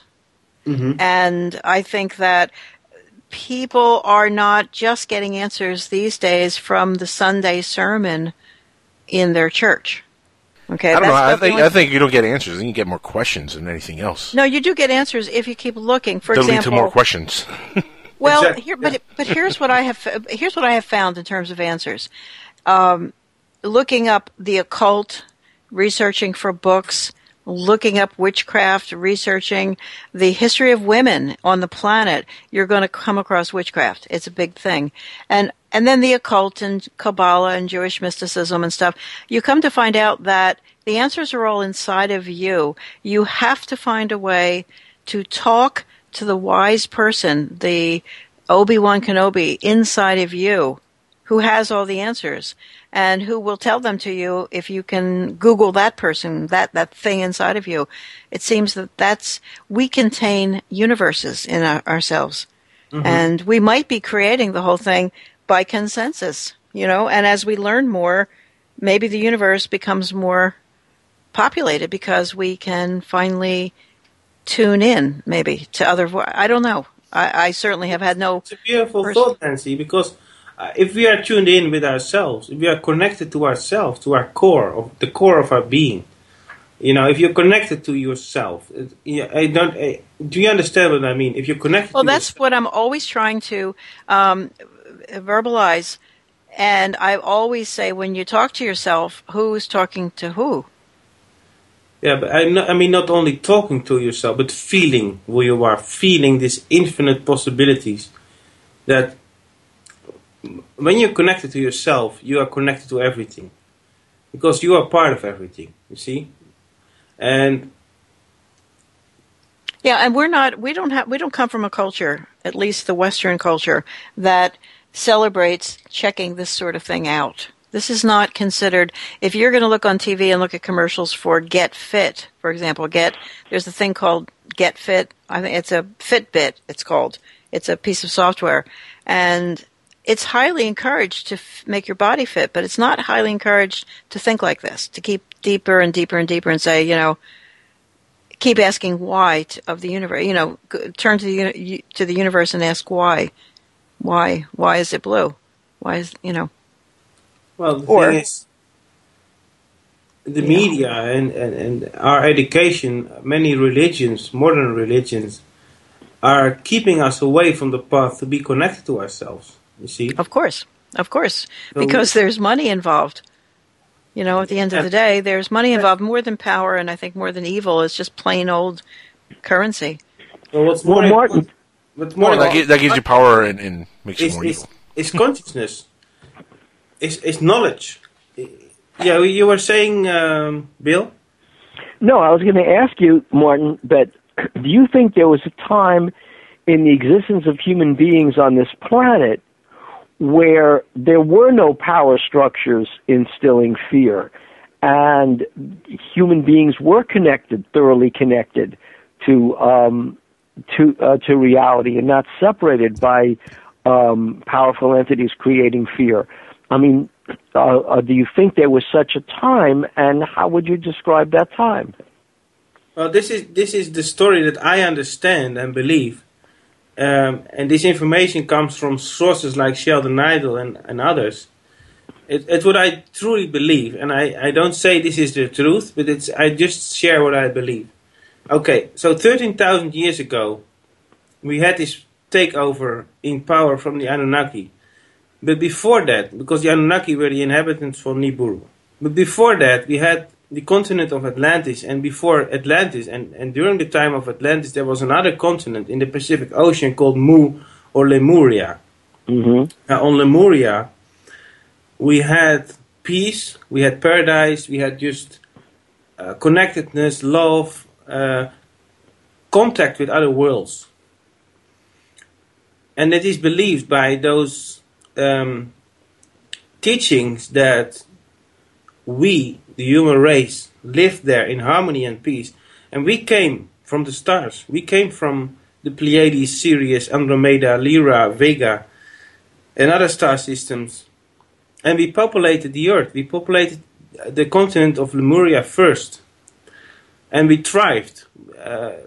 High technology. They find those diggings, those archaeological findings of cell phones in stone. millions That's of right. years Things old. out of time. There is a whole collection. Things out of time, right? Yeah.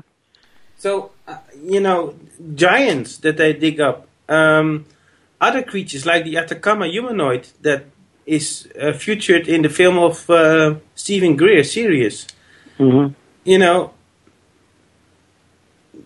We had a time, and I believe, when I played the piano, somebody told me once that it sounded Lemurian. Some people can even tap into their consciousness and say how something feels. And they can go back to that feeling of how it was to live in Lemuria. And some people have that ability. And I strongly believe that was paradise on earth. And I also believe that we will get back to that harmony and peace. And what threw us out of the garden? Eve and the apple. No, it's always a woman's fault. Well, let's say Lemuria was the garden, the metaphor of paradise and the even.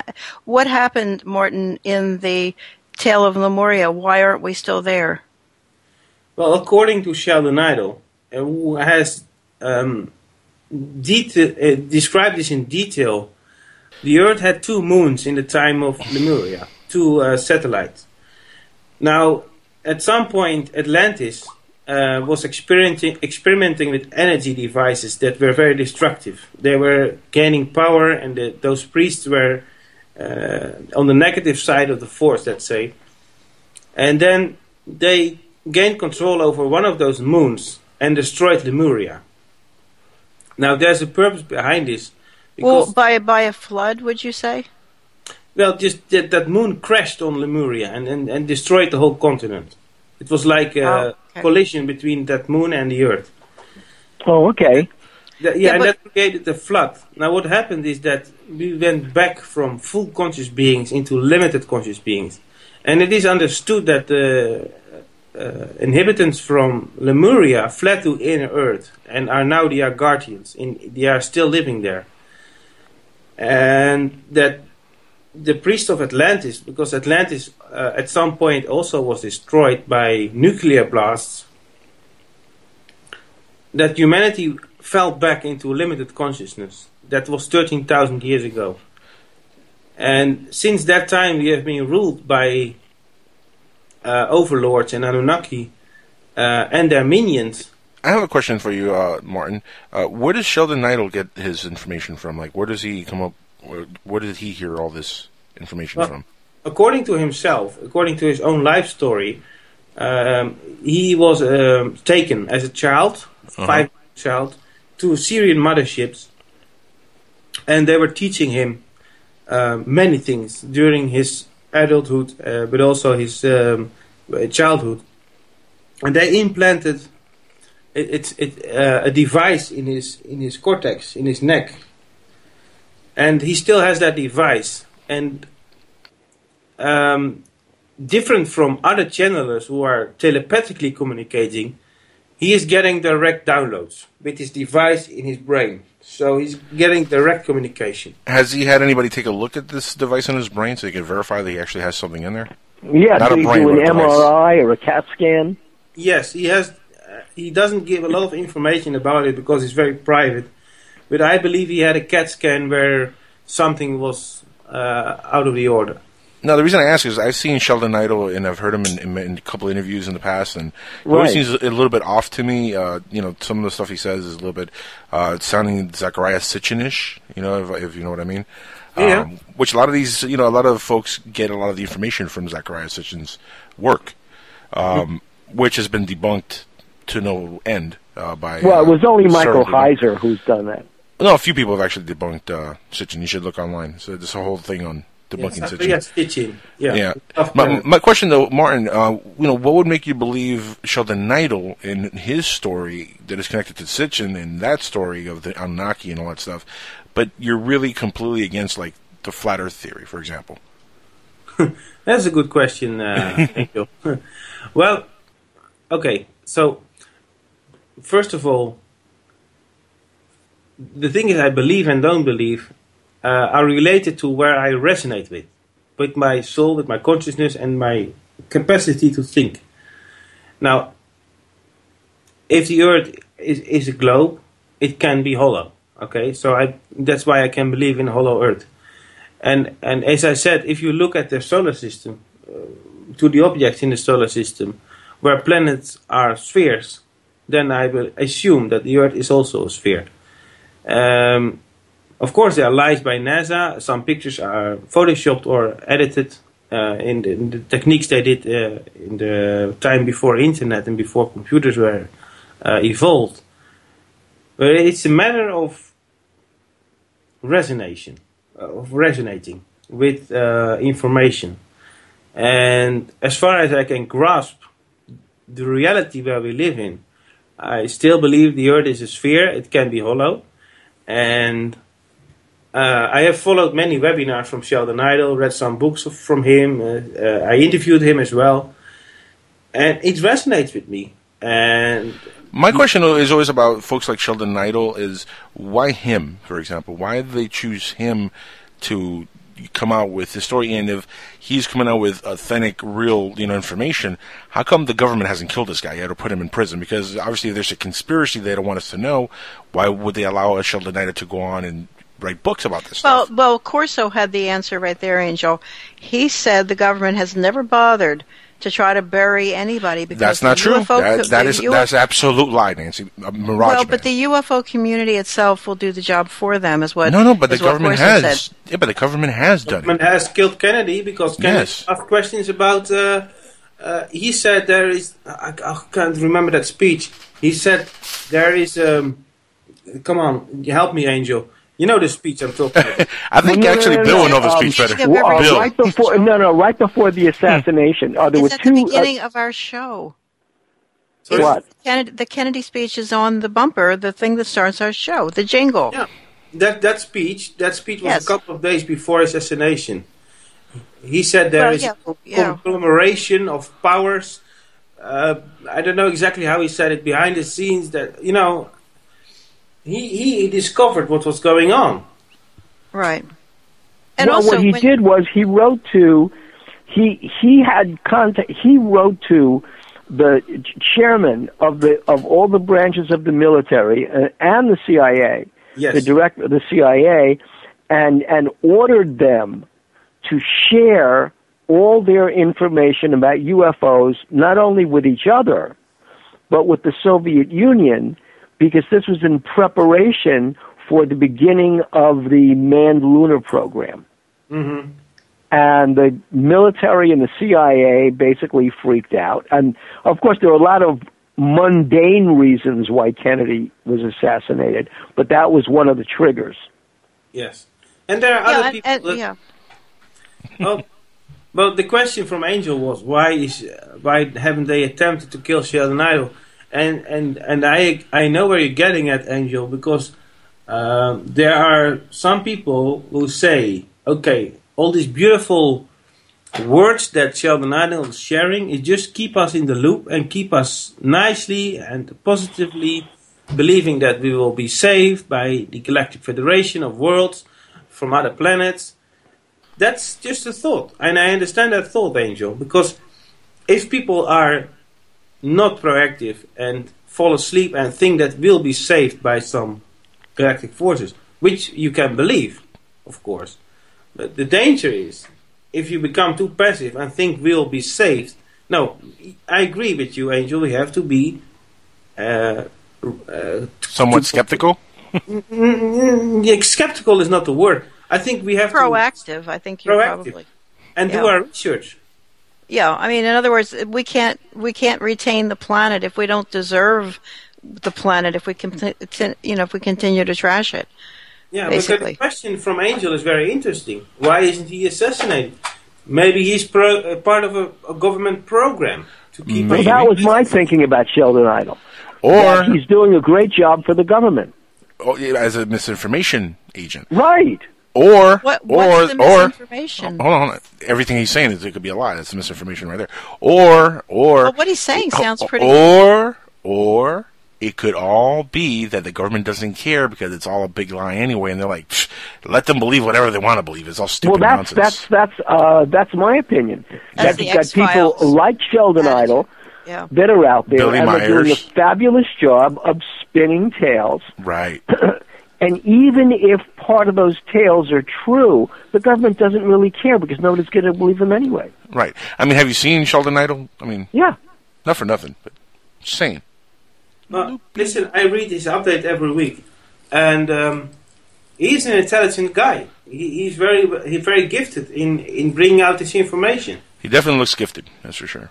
Well, I think over time, the various stories that people tell, whether they're channeled or not, they will stand the test of time, or they won't. And I think that's one of the good things about this. But it does resonate. I understand what Maarten's saying about resonating. If you saw some of the stuff that resonated with me in the privacy of my own self, you might laugh. But I like to examine other theories, and consider other viewpoints. Right. Think outside the box. That's kind of what I'm doing with this whole flat Earth thing. See, I'm not a flat earther, so don't get it wrong, Maarten. I know what you're saying, though. But I like to think outside the box. Yeah, I understand what you're saying. In other words, the big metaphor is we've been lied to. Right. Yeah. That we can all agree on. That's the conclusion. Yeah, we have been lied to. There are many truths out there, and I hope very soon we'll have answers to questions that are being asked for centuries, for decades, for millennia. Are we alone or not? And the interesting stuff about... Yeah, go ahead, Angel. I was going to say, my thing is, though, when you have not only Sheldon Idle, but across the board, like the Billy Myers of the world, and all these other folks like him, who are always preaching, the stuff, the information they're getting from the aliens or from wherever. It's a lot of it is great, some of it is scary, but the thing is, it never leads to anything. Like, they never actually lead to say, okay, next week, that's the day they're going to come down and make themselves known. They might not think that way, Angel. That might be. That's the problem. But that's an American that's news. That's how you keep it status. But that's how you keep it status quo and just keep it moving and just keep it going for a long period of time, without giving us that resolution that we all want, even everybody on this call wants, which is to know whether we are alone or not, whether there is life in other worlds, whether we are in a spherical Earth. I'm afraid that answer is going to end up being you have to figure that out for yourself, and that is sad. And the problem is we will never be able to do that. Well, some people can. Look at Maarten, for example. Maarten does understand what it feels like to have a gut feeling, a resonance. He understands that. He's been working on that. And I think... But that does not prove aliens exist, Nancy. It does if... No, it does, actually. No, it doesn't. It does. It does to Maarten, I'll tell you. I can only share my own story. I've done hundreds of interviews, like yourself, with people in the UFO field, in the arena of channeling, of physical evidence, of researchers. And if you... Okay, let's say we're going to put a pile of interviews from all over the internet, from all the radio shows, from Art Bell, from PSN Radio, from BBS Radio, all the interviews about UFOs. There must be some mystery out there. There must be an answer to this. Oh, of course, but look, if you take 100% of it, how much of that percentage is people that are lying, people that are making stuff up, people that are crazy, people that actually are delusional? And then, of course, there's that percentage of people that are actually experiencing something, that are really going through some stuff, that really are abductees. And that's the percent you try to study. But that's the problem, though, Nancy, is to get to that small percentage, you have to weed through a whole lot of garbage. All you have to do is you have to get yourself tuned up so you can tell your gut instinct works, your resonance works. But here's the thing. But everybody's gut instinct is differently. For example, there are people that believe Billy Myers is telling the truth. To me, Billy Myers is a dirty liar. But there are people that actually believe the guy. So, I mean, their gut instinct tells them that. Yeah, that's mine. Interesting. That's interesting. And why it goes back. It goes back to Star Wars. It goes back to Obi-Wan Kenobi telling Luke that perspective and reality is all based on your point of view. Why doesn't everybody believe what you believe? Because everybody has their own gut instinct. That's what I'm saying. Yeah, but that's the big question. Why but none of that proves that whether aliens exist or not. Your gut instinct can't prove it. Just because you believe a channeler is channeling. Okay, but what you would say constitutes proof would be an alien walking in and saying, "Hi, I'm an alien," right into your living room, and most people would get locked up at that point. Most of the time, if you said that, they would put you in. Why not Sheldon Idle? See what I'm saying? Look, I would love to meet a nice, benevolent, beautiful extraterrestrial angel And take a photo. I'm right here. Oh, wait, never mind. Yeah, I believe we are one cosmic family, Angel. Yes. But, No, I think that aliens do exist. I think that they're here, and I think they're among us. I mean, I just don't see them popping out with big black eyes and stuff. But I do think that that they've been around for probably hundreds of thousands of years. That's just my theory. Yep. But I think that the physical evidence of abductions and contact is very compelling evidence in those cases where there is physical evidence. Right. And there's a lot of cases. Yeah, there is evidence, and I'm sure, true. Bill, listen, folks, there's so much that the government is covering up. I'm sure there is more out there. I can't prove it, but I just know it. And there's UFO research for decades, books, witness stories. And I believe those witnesses. Right, and there's the same percentage they're of sticking good their stuff. head out to tell a story. I was abducted. I saw this, I saw that. People from the government, people with high-ranking officers, like, what's his name? Robert Salas and others. Right. They're sticking their head out. They're being ridiculed. But they still believe their story, and they say what they saw was real. And I believe it.